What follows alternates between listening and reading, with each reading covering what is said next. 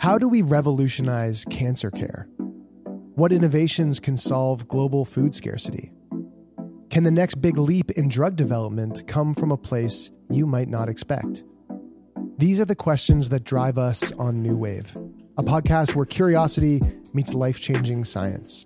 In Nova Scotia, a new wave of pioneers are answering these questions, from reimagining how we treat the most daunting diseases to tackling the challenges of feeding a growing planet.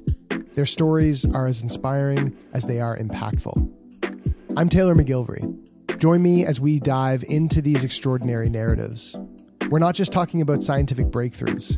We're exploring how these advancements touch lives, reshape communities, and pave the way for a brighter future. Subscribe to New Wave on your favorite platform. Be part of a journey that takes you to the heart of innovation and shows how, in Nova Scotia, we're not just asking questions, we're finding answers.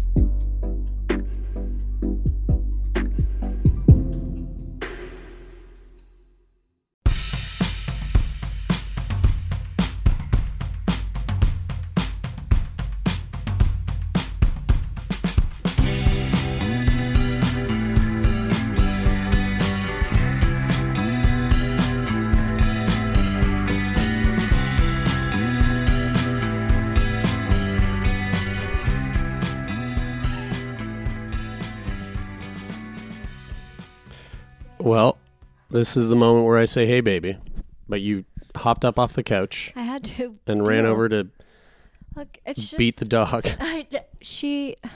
Okay. It's just so chaotic in here sometimes. Rose, are you crazy dog? Don't talk to her. Are you a crazy Stay. dog? Stay there. Good girl. She's fucking nuts. Can you imagine if she was a human? I can't imagine the fact that you and Todd are taking her in a Sprinter van to drive from here to the other coast of our country and then down the entire coast of the United States and then crossing the border into Mexico in a Sprinter van, just in a little Sprinter van, not a lot of space, and taking this little ball of energy with you. I mean, we did a long road trip with Bigby. Similar to pretty much the same as that, just like minus a little bit. And it was pretty sweet. But Bigby's a big old lump of Lay's. Well, Rose is liquid, and so she fills whatever space she's in. Right. Right? So she is only this excited in a space that's this big, where she can never gather all the information, you know? Right. But in the Sprinter, it's really very similar to like a kennel. It holds her more still. Right. There's containment. Yeah. Okay. I get it. Right? But I mean, it's true. One of the difficult things is going to be getting her exercise because we're not going to be staying at places necessarily that are like, we can't just let her out the door to run around like we do at home. Same with Bigby. Like we can't open the door to the backyard. Yeah.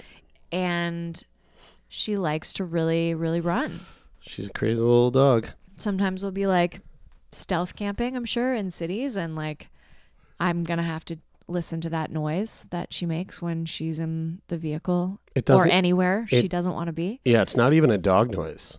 No, it's like a... That's literally what it's like. I bet if you are listening to this and you want to know exactly what it sounds like, you could just Google German short-haired pointer vocal and you will see what they are capable of. And I'll take some Instagram videos, stories of it while we're traveling. And follow @Bridie McLean. Actually, I have a really good video I can share to illustrate this point. So cool. How are you? Oh, I'm good. I'm like... You're gearing up. You're leaving in like 5 days. Yeah, I'm just really... I've been going through every like space in the house, as you've probably noticed. Moving things from the attic to the hallway to the spare bedroom, to the bedroom, to the kitchen. It's really just a lot of moving stuff around in the house. Yeah, it just sounds like me when I'm on acid. But it's a neat feeling, and I'm excited. I'm excited, and I'm really nervous. Right. I'm really nervous, but I'm mostly starting to feel excited now. There's a lot of that energy around the house right now with you and Todd gearing up to go, and Becca, everything's finalized. She's out of here in about a month. Okay. And a lot of excitement, a lot of nervousness. It's How are you? Do you also have excitement and nervousness? yeah. I'm excited, I think. Yeah? Yeah. Tell me what you're excited about. I'm excited for I don't know, it's like I'm excited for a bit of change, you know? I'm looking forward to, it's like, I feel like the timing couldn't be better in terms of, you know how like people really give into that that like new year, new me kind of thing. Like it's exactly happening at that time. Yeah. So, you know, I'll have my birthday and then everyone will be gone and it'll be like, all right, 2020. How old will you be? Let's 32. fuck it up. 32. Wow. So yeah, 32 will be an interesting age. Will you, this is so perfectly already fitting, like, with my Just the Tips for today, but let's... Oh yeah? All right. But, yeah, will you be setting, like, specific goals? Are you, like, feeling reflective? Not really. No. I have my one goal is like just go to Japan in 2020. Yeah, in 2020? Yeah. But other than that, no. I don't... No.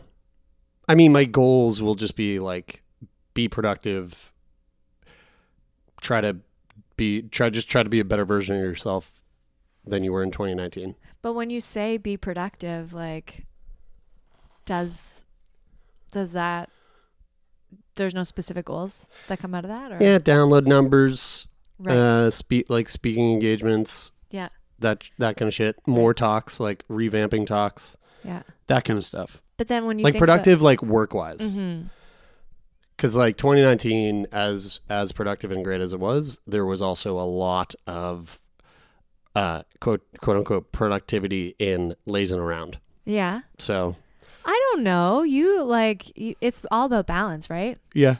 And balance doesn't mean that every day of your life is perfectly balanced. It might mean that you work for like bursts of a time and then you laze and then you have to get sick sometimes and then you have to recover and then you're like full blast. Yeah. I don't know. Have you noticed like that actually happens in cycles? Like every fall you were saying last week. Yeah, like 100%. Kind of. Yeah, the last like 4 years, every fall. Is there real sick? Is there periods of your year that you feel like really creatively inspired and like you're churning out new ideas, and then other parts of your year where you're more like just working on those ideas? Or is it? I feel like late summer, early fall is pretty bang on. That's when you start getting going? Yeah. Which makes sense for like, that's when school starts. Yeah. Yeah. It's just like a busy time of work. Uh-huh. And then like, holidays, like around this time, like up from now until like after my birthday is very much like indulgent. Just like party time. Yeah. But maybe a little too much. So I'm trying to, my goals are like pull back on party. Yeah. Push forward a little more on productivity. Right on. Yeah. That's awesome. Yeah.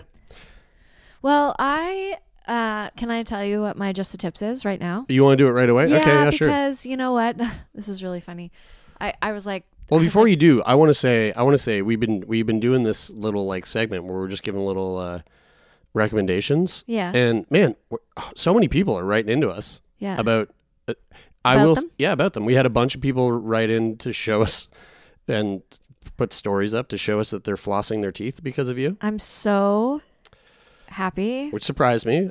I did not think people were gonna fall for it. And it's great.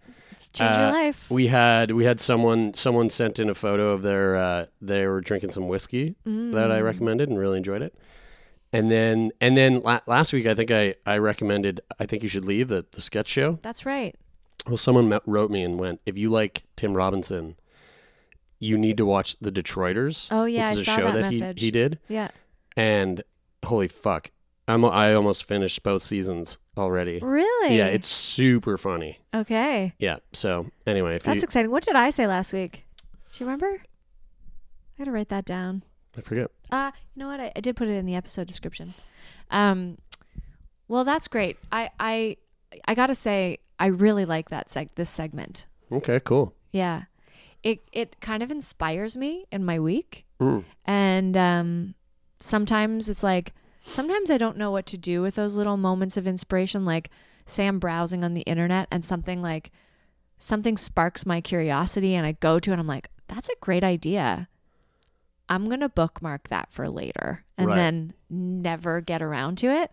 But this is like, it's given me a place for that. Cool. Nice. Yeah. Okay. So what is it this week? This week it's an episode of a podcast. So I don't really subscribe to any podcasts on a regular basis. I don't listen to any podcasts on a regular basis, but I have a few that like I've saved in my phone because I'll like do a Google search and I'll be like, what podcast should I listen to right now? And I'll bookmark it for later. So this podcast, yeah, I go to its like homepage and I look at the guests and I look at the name of the episodes. I'm like, what's relevant to me? And so I went into my podcast app and I was like, what have I saved for later? And the show is called Good Life Project. Do you know it?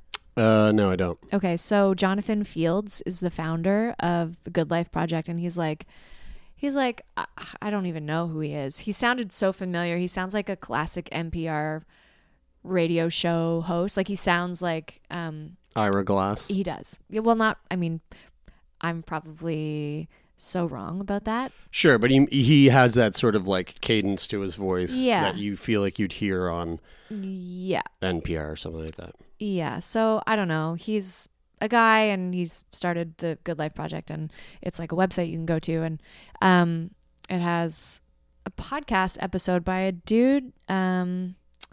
What was it called? What was his name? He his guest was an ex-military fellow who was like quite high up in the military, and then he left and he was like, oh, I'm really good at teaching productivity. Like I'm really good at productivity. Janko Willink? Was that no, who it was? No. So the guest he had on his show, his name is Charlie Gilkey, I think is probably how you pronounce his name. Okay. And he's the founder of productiveflourishing.com. So this is like, he's a productivity teacher.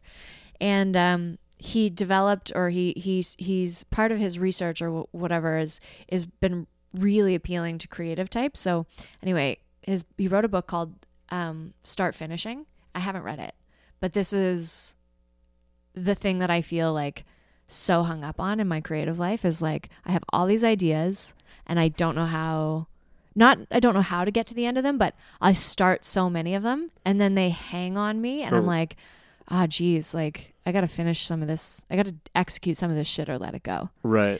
And I'm just coming out of this like bananas season for me of like making things. Like the I Hear You podcast, and I was part of making a feature film, and I made like a retreat program, and like all of this shit was happening. And I was like, oh my God, I'm like absolutely at my max, over my max, like not happy and like flourishing in my life, like in my personal life.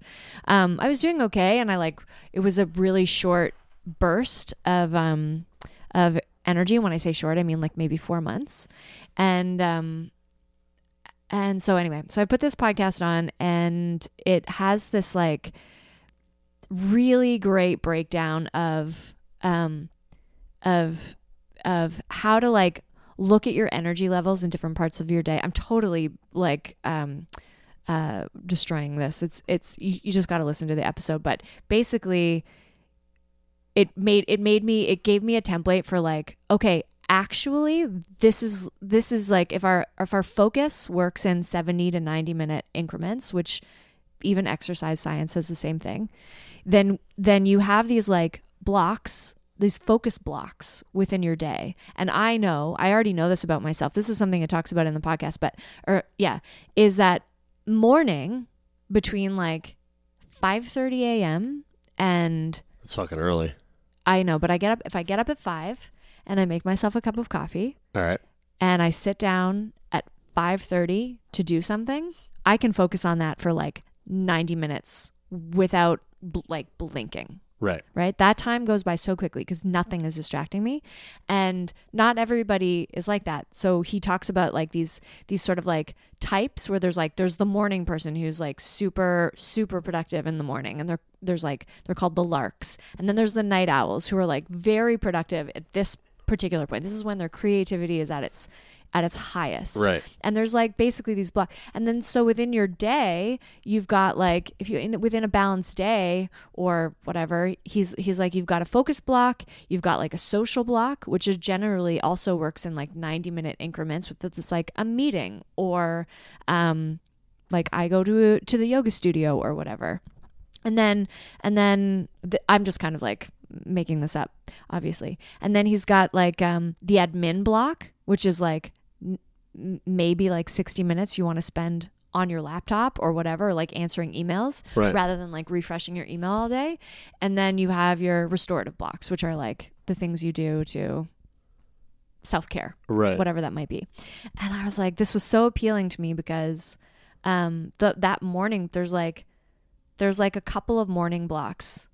Basically, he says, if you have a project that you can't devote at least 3 of your focus blocks to in a week, you're not going to make any movement on it, which is like a really reasonable amount of time. It's like 4.5 hours a week. Yeah. Okay. So I've got our podcast.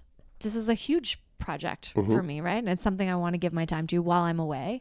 Another thing I want to give my time to while I'm away is like the second iteration of this creativity retreat, because it's already booked. It's in the calendar. Right. It's happening like last weekend of May next year when I get back. Mm-hmm. And then I've got Sick Wish, which is this big fundraiser that is kind of like a sick boy and bridey combo event. And then this other like project that I'm not going to announce to the world yet, but I'll tell you about later. But I was like, okay, that's like 4 hefty projects, right? And they're not necessarily economic projects, but what is if my economic thing is like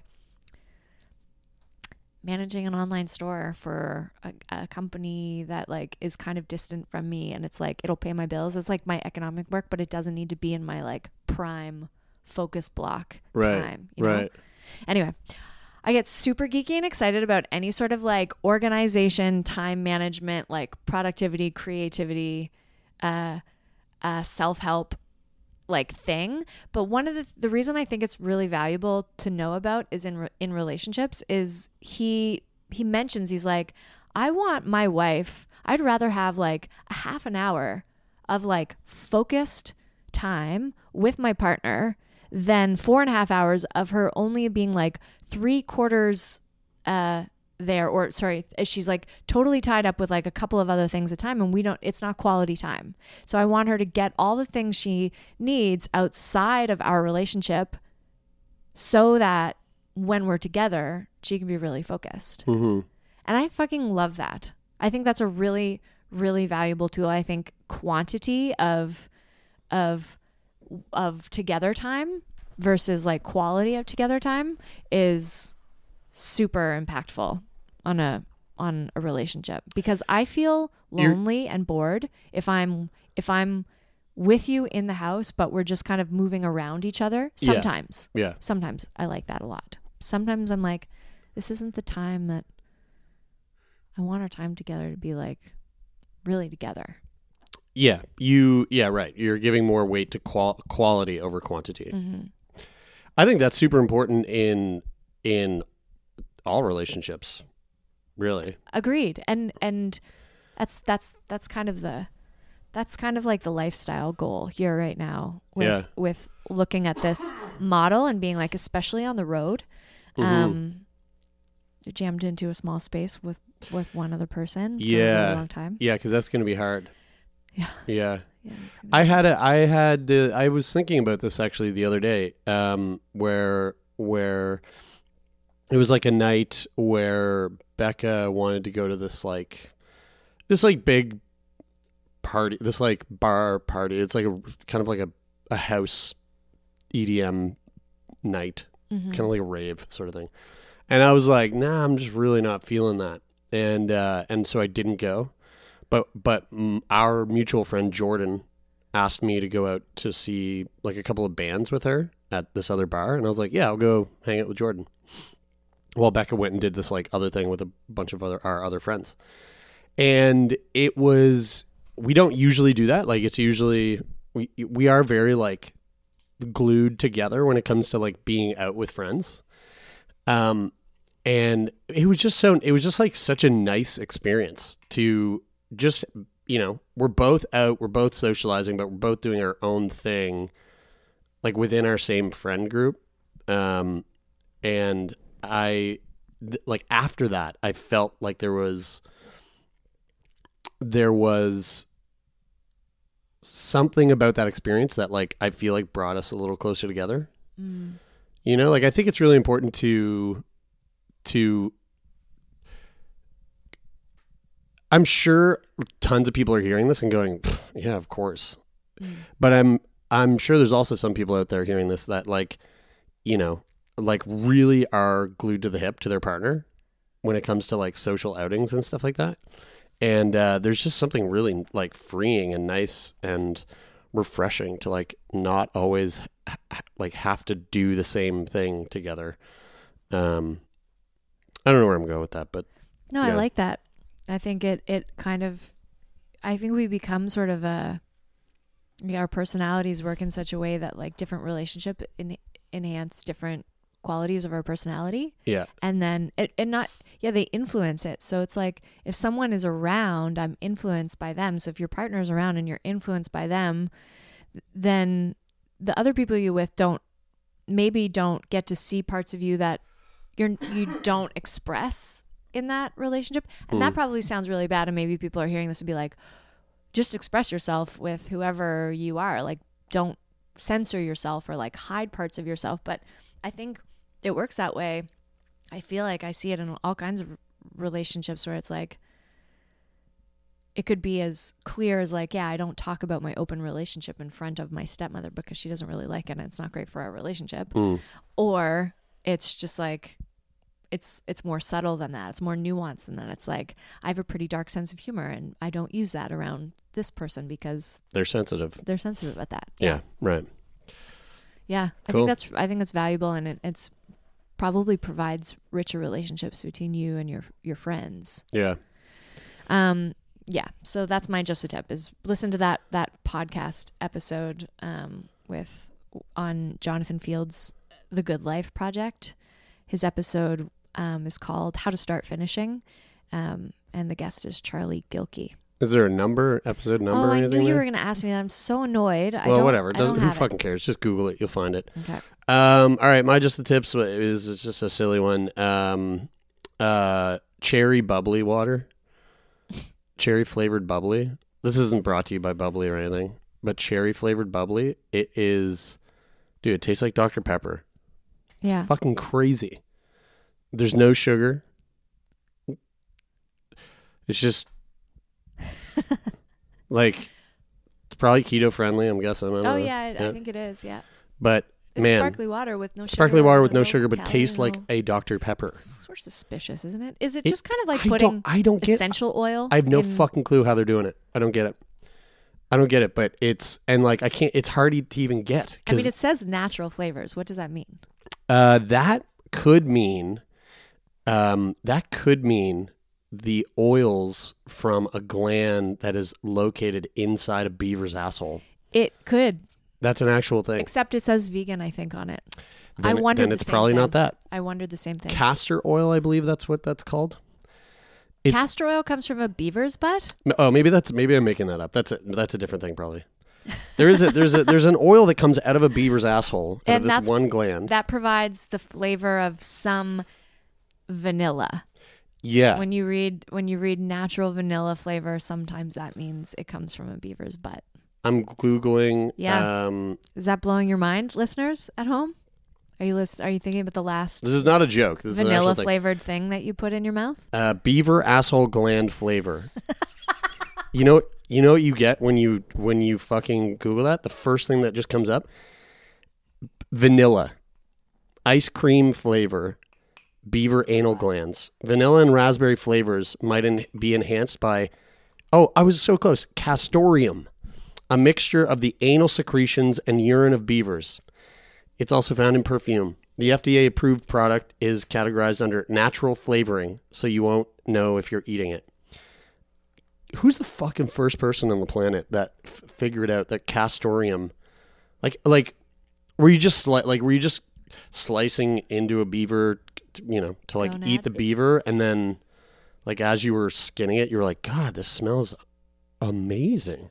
You know what's interesting is that vanilla does smell amazing, but it tastes like ass. Oh, really?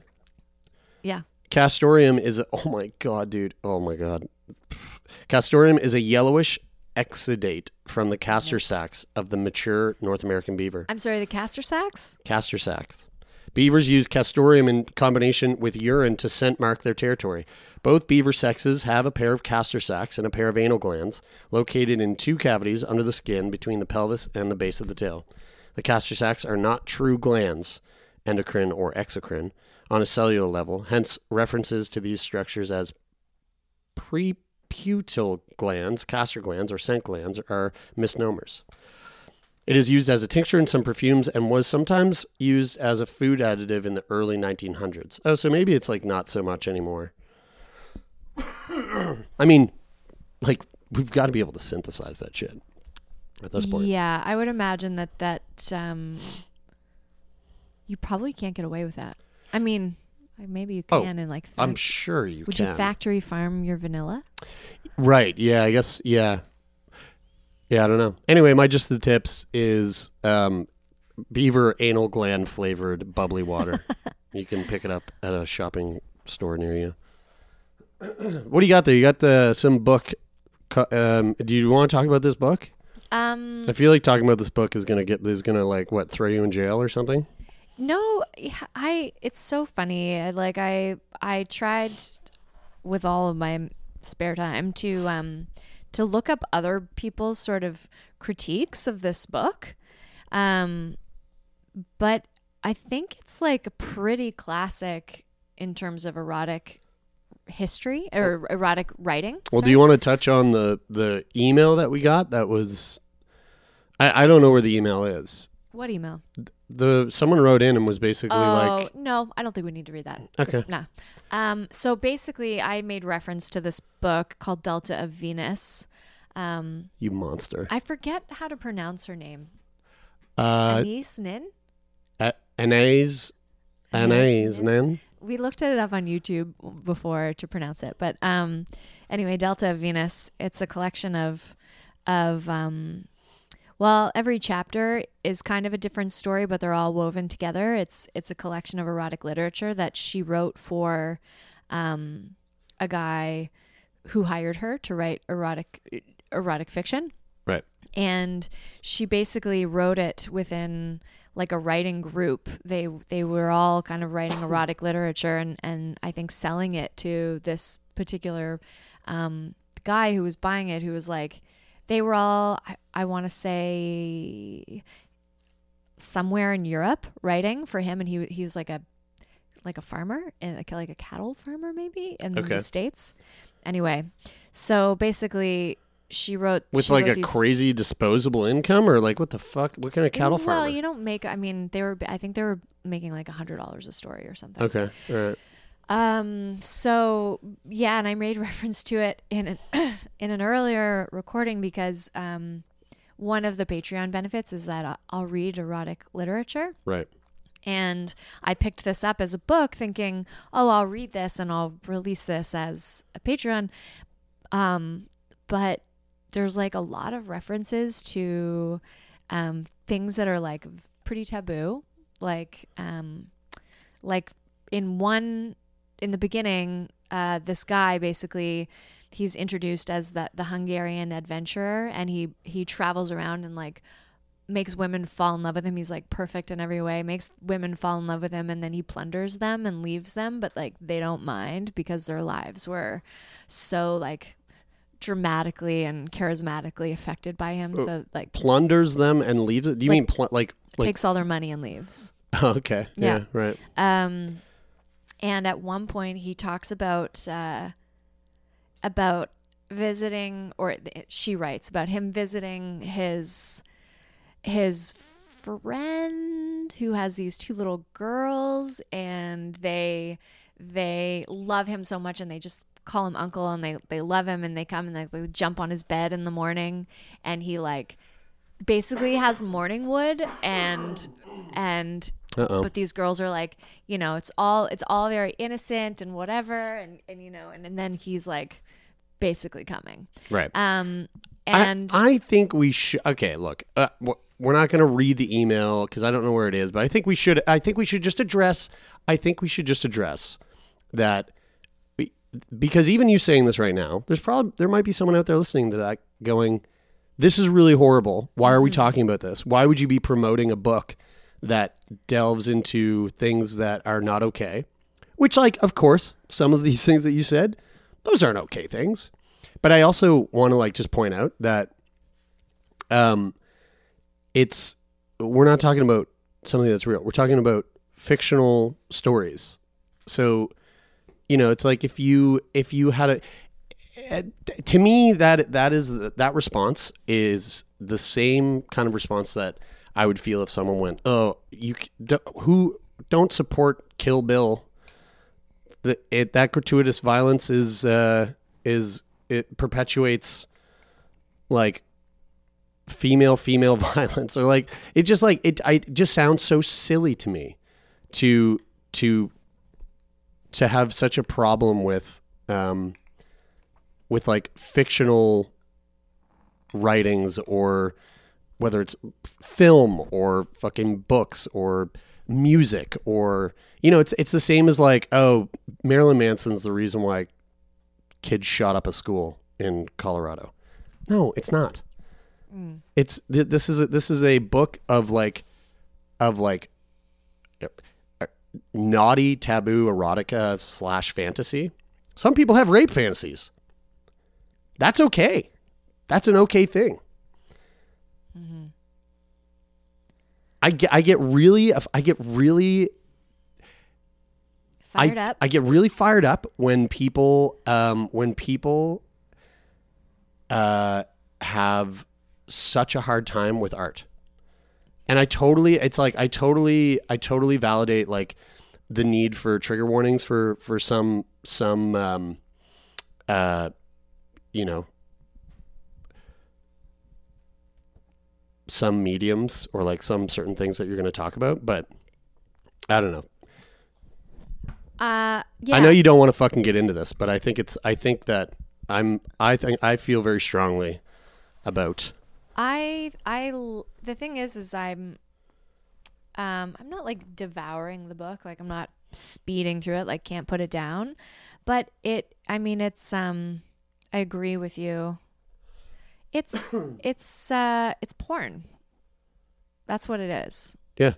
It's like, you know, I don't think more shocking than like a lot of people who, after I mentioned, I was like, oh, well, the first kind of book I masturbated to was Flowers in the Attic, which is like, we're talking like incestuous sex.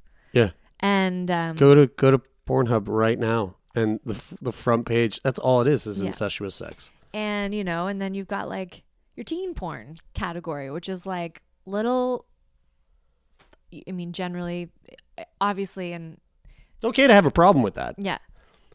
But they're not actual teenagers. You're hoping. But that is like, yeah, it's a genre, or like, you know, whatever. I didn't not want to talk about it. I just I don't really have much of a, like, I haven't done research on like, what do other thinkers think about like this as a text, as a piece of writing. But actually the little amount of research I've done suggests that it's still quite a celebrated piece of work. Right, sure.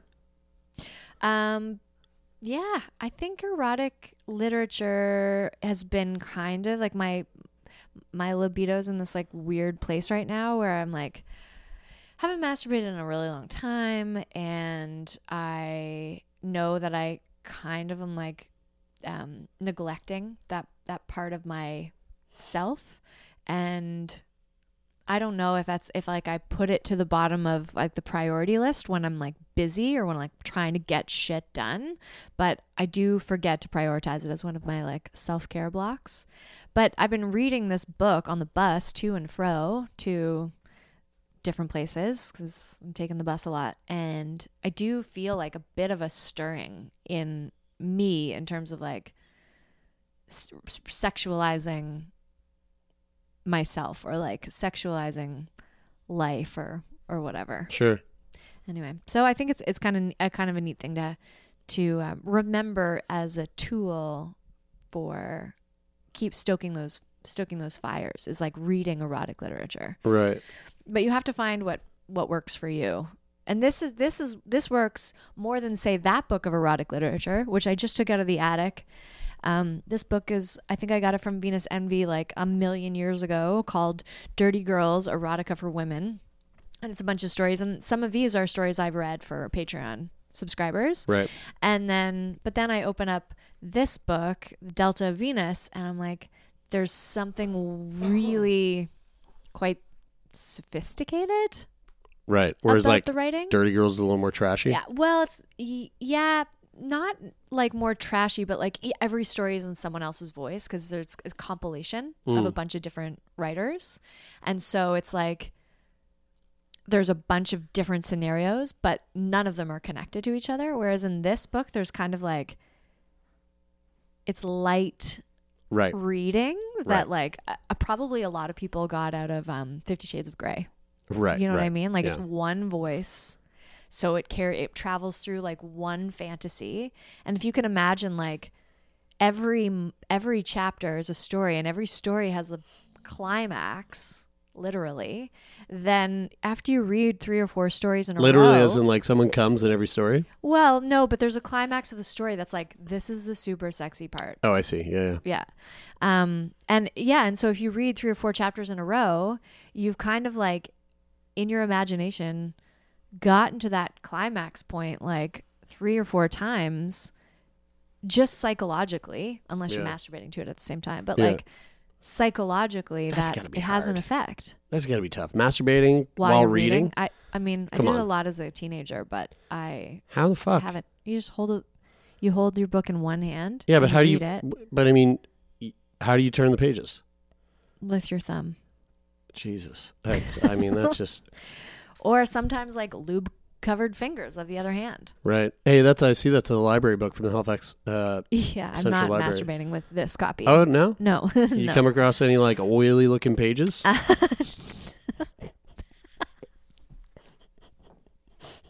Not yet. Ugh, God. Not yet, but I haven't returned it yet. Actually, there is one little sort of water stain looking thing on the edge of this page, which could be a lube stain. Could be some jizz. Yeah. Cool. Well, sweet. Maybe that'll become some content for us to talk about at some point when you read a story When that really. we get some emails about how. I'm sure we'll get an email. Turn Me On. We'll be right back after this word from our sponsors.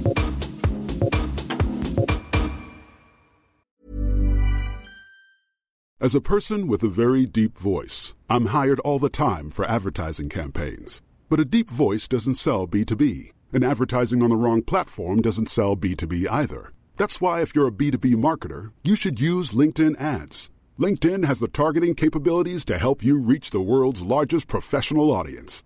That's right, over 70 million decision makers all in one place. All the big wigs, then medium wigs, also small wigs who are on the path to becoming big wigs.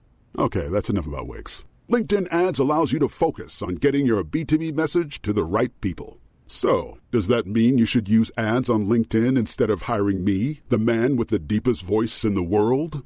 Yes. Yes, it does. Get started today and see why LinkedIn is the place to be to be. We'll even give you a $100 credit on your next campaign. Go to linkedin.com/results to claim your credit. That's linkedin.com/results. Terms and conditions apply. Do you want to speak in emails? Do you want to hit this brain boner? I would love to. Okay. I like this one. Me too. It's a great question. Okay. This is from Guylaine. I love how everyone spells Guylaine a little bit differently. Yeah. Okay. Are you listening or are you... Okay. I'm listening. Hi, Bridie and Jeremy. Long-term turn me on listener here. I'm in a bit of a predicament and would love your take on my situation. Sorry, it's a bit of a saga. No problem. For some background, I'm a junior in college and I'm currently studying abroad, but will be going back home at the end of the year. Around this time last year, one of my girlfriends, well, let's call her Kate, who's a year older than me, was in my position, having just returned from studying abroad herself. We were catching up, and I mentioned that I had feelings for one of our mutual friends. Let's call him Shane. It wasn't a big deal, but I told her I'd had feelings for him since my freshman year when we met. Around 2 weeks later, I heard from my roommate, who was also in our friend group, that Kate had been sleeping with Shane since she'd been back. I was a little upset, but not really surprised for some reason, so I wasn't in any hurry to bring it up with her. Soon after that, Kate and I were hanging out, and it kind of became an elephant in the room, so we talked about it a little. She said that the day I told her about my feelings for Shane, she had slept at his place the night before and didn't know how to tell me at the time. I couldn't be mad at her or forbid her from seeing him, so I decided to just let it be and play the long game, so to speak.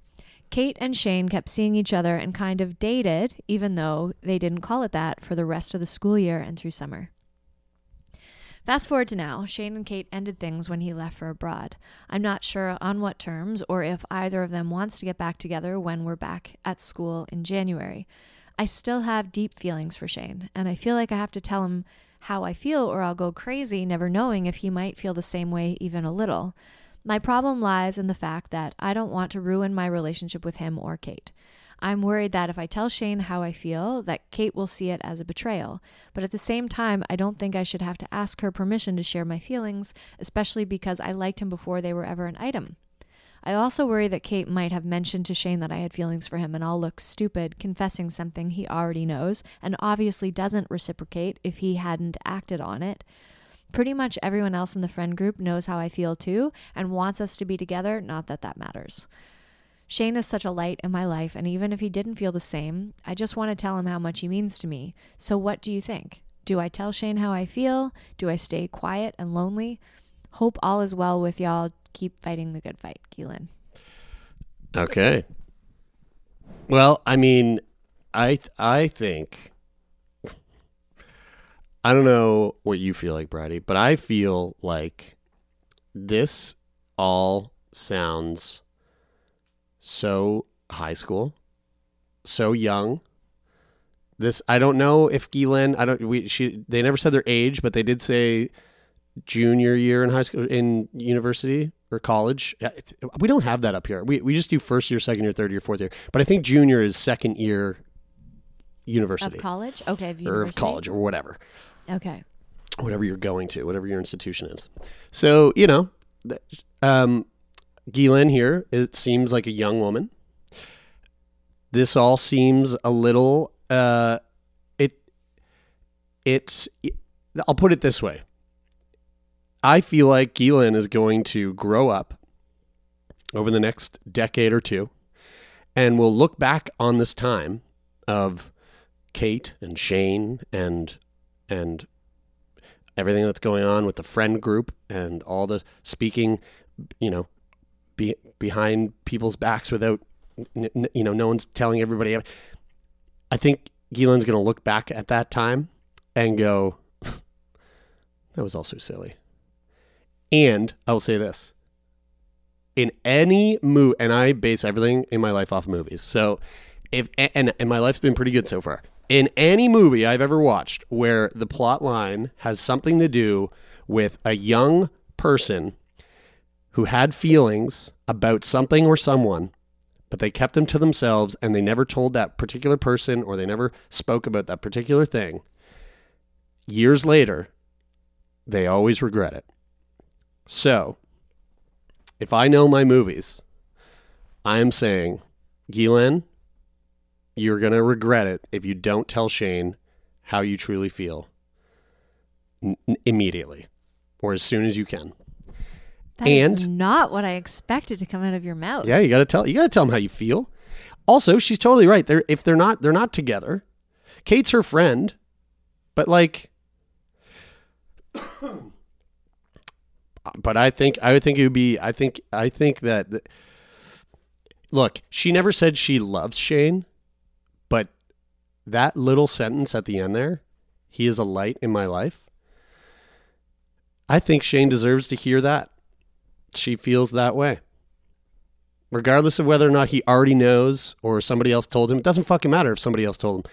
He didn't hear it from you. As far as he's concerned, it could be a rumor or whatever.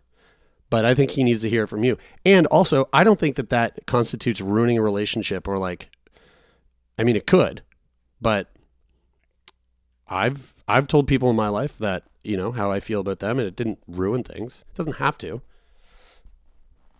As long as you don't get weird and obsessive about it. Right. Just say, look, I want to let you know I am madly in love with you and I will marry you this single moment if you ask me. No, I mean, like just say, you know, say how you feel. Say you're very important to me and I value you in my life and I would in a heartbeat date you, or I don't know how to say it, but find the words to get out what you feel. Yeah, do you know what you want? Yeah, I think if it's as simple as just saying, you know, I have deep feelings for you and you're important to me. Yeah. And I just want you to know that. And if you feel the same way, great. If you don't, that's fine too. But I would kick myself if I never told you how I felt. That's kind of nice. I'm really surprised. I didn't expect that from you at all. What the fuck do you think I was going to say? When you started talking. And I thought you were just going to say, it all sounds like drama, walk away. There is some drama elements to it. I think it's like you literally just need to tell him. And then after you tell him, go to Kate and go, Kate, look, I know you know how I've felt. And I had to voice it to Shane. And I hope that's okay with you. But I would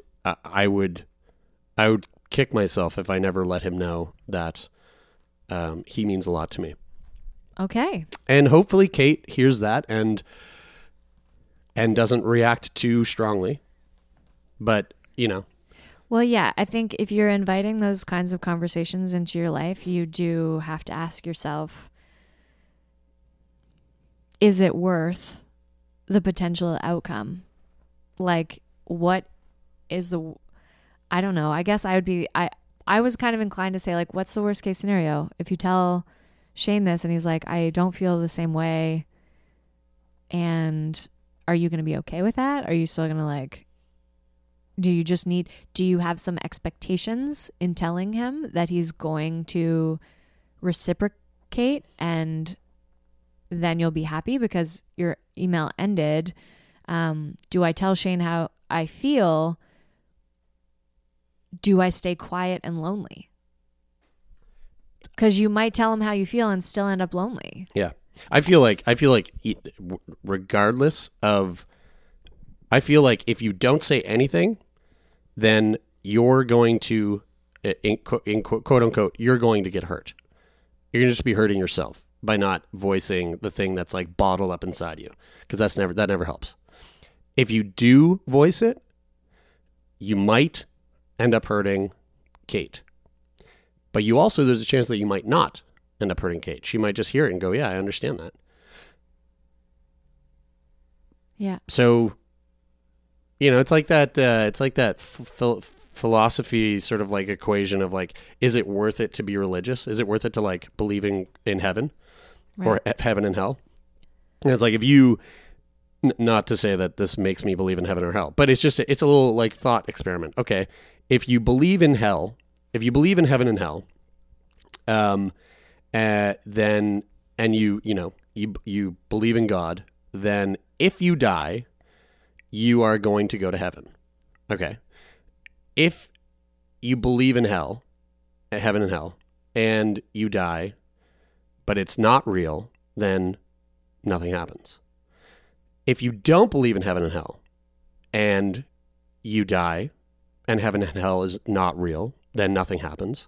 But if you don't believe in heaven and hell, and you die, and heaven and hell is real, you're going to hell. So out of those two beliefs, I do believe or I don't believe, well, the I do believe has two outcomes. Either nothing happens or you go to hell. But the I do believe has two outcomes. Either nothing happens or you go to heaven.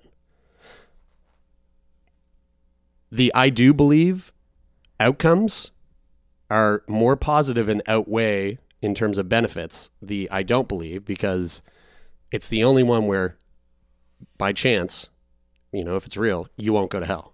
Mm-hmm. So you are better off to believe in heaven and hell, because if it's real, then at least you go to heaven. And if it's not real, then who fucking cares anyway, because nothing happens. Yeah. No. I look at this the same way as I look at this question. If you don't say anything, maybe nothing happens, or you could get hurt. You hurt yourself. Or if you do say something, then one of two things could happen. Kate gets hurt or she doesn't. And no one gets hurt and everyone's happy. Okay. So I realize how fucking dumb that was. No. I just have to trust that you told that story really coherently and in such a way that the listeners understand it. There's no way anybody took that. Yeah. I mean, I was jumbling my words. At one point I was like, did you just repeat the same two options? Anyway. I most certainly did.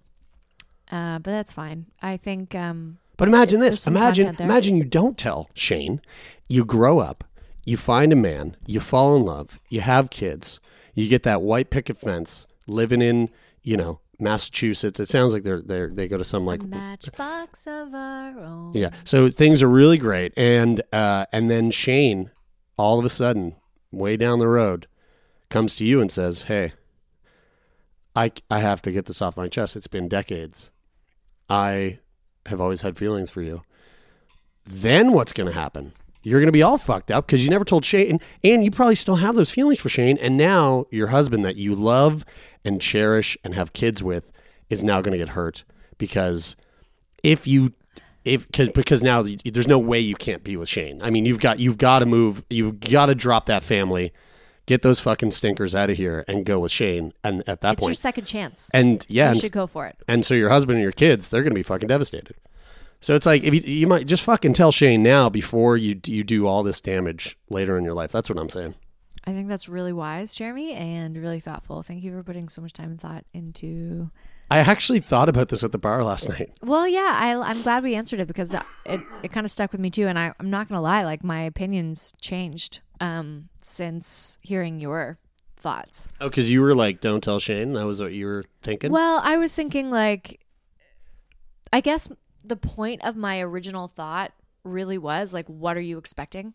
Right. Think about it, weigh out the pros and cons and like. Well, yeah, just like, are you telling this person something with an expectation that maybe you're not really aware of? Like, you're hoping like that you're going to do that and he's going to say, I want to be with you too. I'm so glad you said something. Right. Now we can like explore this and it's going to be a real romantic story. Yeah. But if you're going through all of this with the expectation that if you tell him that's going to be the result, then that's going to suck. Well, you definitely can't be going in with any expectations. No. But I think that really like what she's asking here is like, I think she just needs to get it off her chest. Well, I just feel like you can still go in, you got to get clean about your motivations before you have a conversation that could fuck shit up in your social life and in what if her motivation is simply just to get it off her chest because it's eating away at her? Then I think she has to really honestly feel like I'm not attached to the outcome of this in any way. I agree with that. But that's a hard place to get to. And I don't know, it can take some work, I think, to get there. Not that Ghislaine, you can't get there and whatever. This is just my point of view. But if you can take the time to get there emotionally, where you're like, actually, yes, I can say this with clarity and with no strings attached, and and still just feel like I did right by myself by getting that off my chest, then that's great. Okay. I say follow your gut and don't destroy your future husband and children's lives. And I stand by that. Yeah, what future are you playing into? All right, cool. Well, if you have a brain boner and you would like us to think about it for over 24 hours and then give our answers the next day, send us an email. turnmeonpodcast@gmail.com. For those of you who respond to that and you do take the time and you write out your emails and your thoughts and then you finish them with please don't share this on the podcast. We get some of those sometimes. And unfortunately we're just not at the capacity to be right. Like when I get an email like that, I can think about it and think about it and think about it, and then if I go to really write down my thoughts, it takes me more than 24 hours. Well, again, it comes back to that thing you were talking about at the very beginning of the podcast of like the amount of time with which you have to output certain productivity. And that's a really hard thing, to be asked something so deep and to be asked to give a response to like a question so large. Yeah. That takes a lot of energy, and not to say that it's not worth our time, because that's not what it is. It literally is just the request to like be to aid in that way is just a little too much on our plate right now for us to actually like take the time to do that. Whereas doing it on the show like this is, well, we have the time to do it right here, but we're doing it with our voices as opposed to sitting down and typing it out. It's a lot more. That's a lot more. In line with what we're and accessible. What we're kind of, and the reason we ask, so we're not ignoring you. No, definitely not. It's like, because I am the way I am, and I'm such an organizer.